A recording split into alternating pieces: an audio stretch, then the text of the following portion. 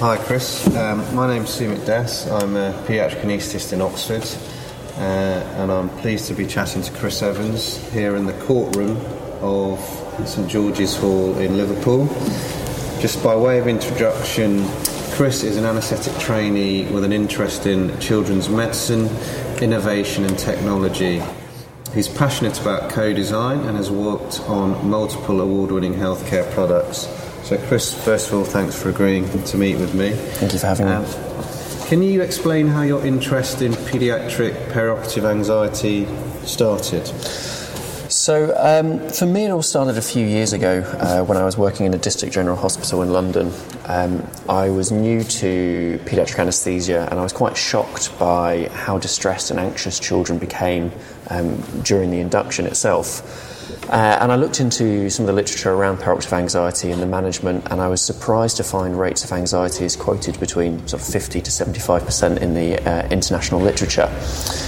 I was even more taken aback by Kane's 1996 cross-sectional study, which for me is one of the sort of the pivotal papers in regards to paediatric anxiety research.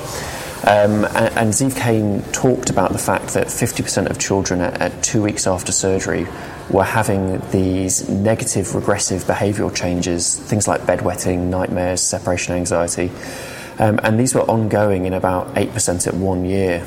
So if you put that into context in the UK, where we perform around 500,000 procedures per year, that's about 40,000 children having symptoms of bedwetting, nightmares and separation anxiety a year after surgery, and that surgery is simple as a grommet insertion to sort of complex cardiac care.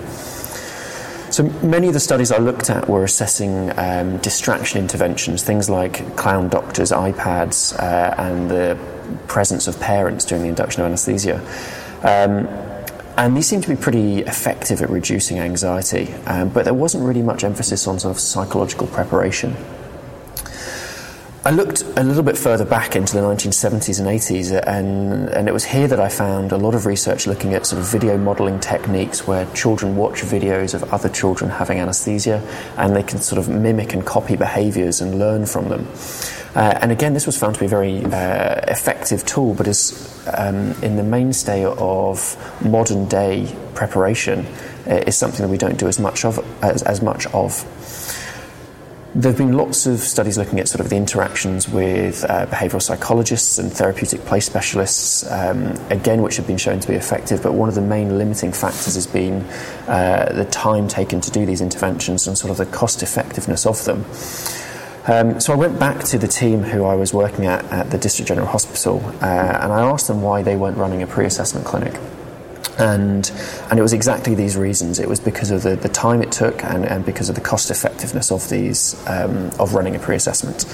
And so that's when I started looking into trying to create a psychological preparation tool that could be done in the patient's own home, so taking away the time from staff, and something that was a bit more engaging and interactive than sort of your standard information leaflet.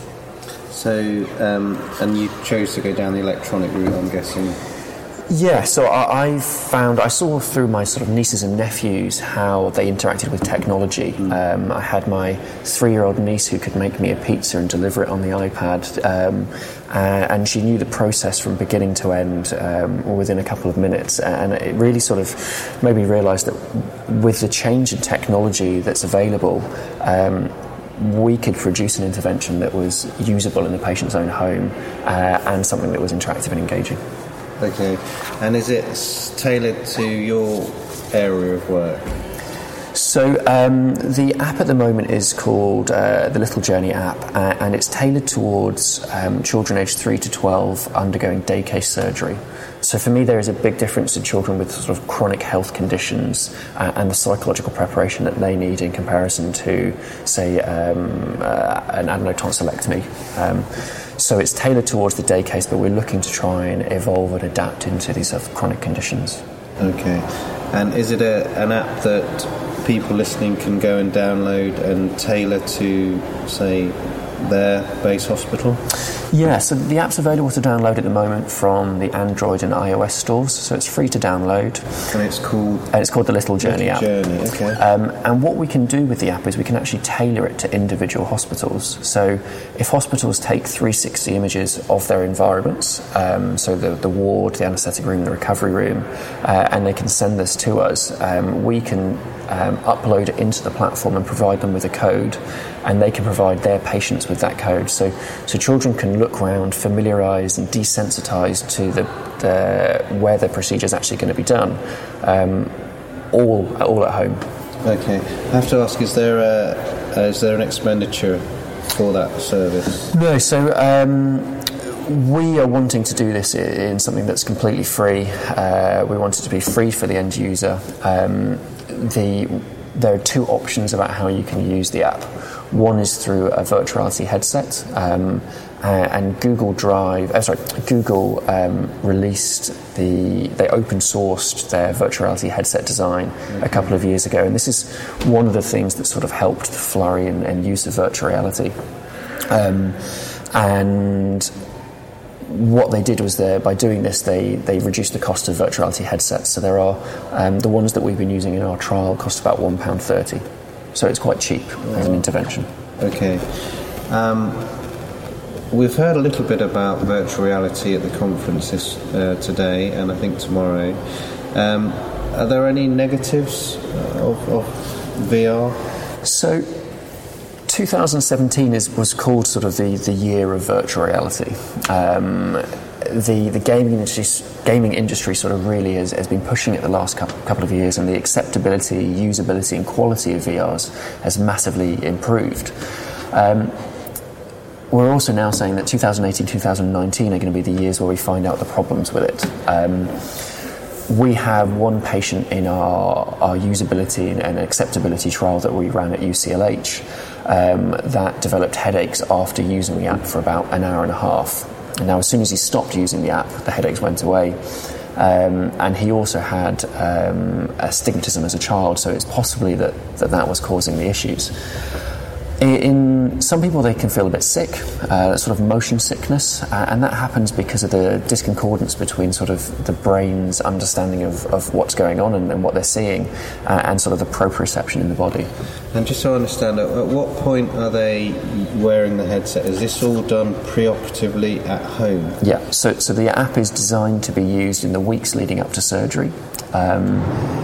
We've created a system where we can give the app or we can give the headset either through the post or at the pre-assessment clinic appointment, and then children can keep themselves up to date with the information they've been told at pre-assessment, and they can use it again and again as many times as they want. Okay, and do you have any sort of feedback or data on progress with the app so far? Yeah, so before we released the app, we took it to the National Institute of Health Research Young Persons Advisory Group, and we took it to 11 children and asked them what they thought of the content and what they thought of the usability of the app, and they all really liked it, and we had really positive feedback from that.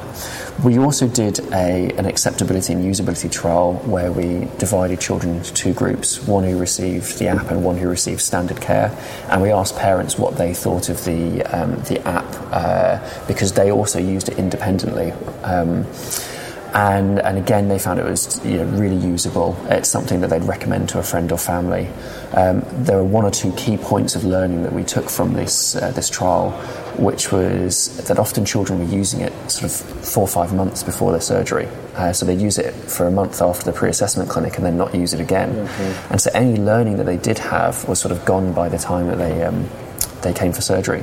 So we're now creating a system by which we can notify and nudge parents based around their date of surgery to say this is the right time to use it, and we're basing that on Kane's studies that looked at when we should be preparing children at what sort of time point according to age. Feel for when that should be? So Kane's study, which was only in about 160 patients, said that children who are under 6 should be prepared in a couple of days before surgery. Children over 6 should be prepared for sort of 1 to 2 weeks, but no less than 5 days. So if you try to prepare psychologically a child less than 5 days before their operation who's over 6 years of age, their anxiety was worse than if you did nothing at all. So we're wanting to try and make sure the app's used at the right time, and we're doing this through providing content to parents as well, because they are the gatekeepers. Okay. And how are you sort of assessing their anxiety level? How are you determining, if you like, that it's worked? So there's lots of ways you can measure anxiety in both children and adults. In children, obviously, they can't answer questionnaires often, and it's very complex to ask children difficult questionnaires. So what we're doing is we're doing an independent observer scoring system through the modified Yale Perioperative Anxiety Score, and this was a tool that was developed back in 1995 and has been iterated a few times since then. And we're using this to sort of measure anxiety itself. In parents, we're using a visual analog scale to measure it. And we're also looking at surrogate markers of anxiety and sort of the sequelae of anxiety. So things like the post-hospital behavioural changes, emergence delirium, analgesic use as a recovery or rescue agent in the recovery room, So there's lots of markers that we're looking to use. Fantastic. So just to finish now, Chris, can you give us a summary of where you see the future of how we manage paediatric perioperative anxiety? So a lot of the talks that we had today and this morning about pre-assessment was talking about sort of the cost effectiveness of running the interventions.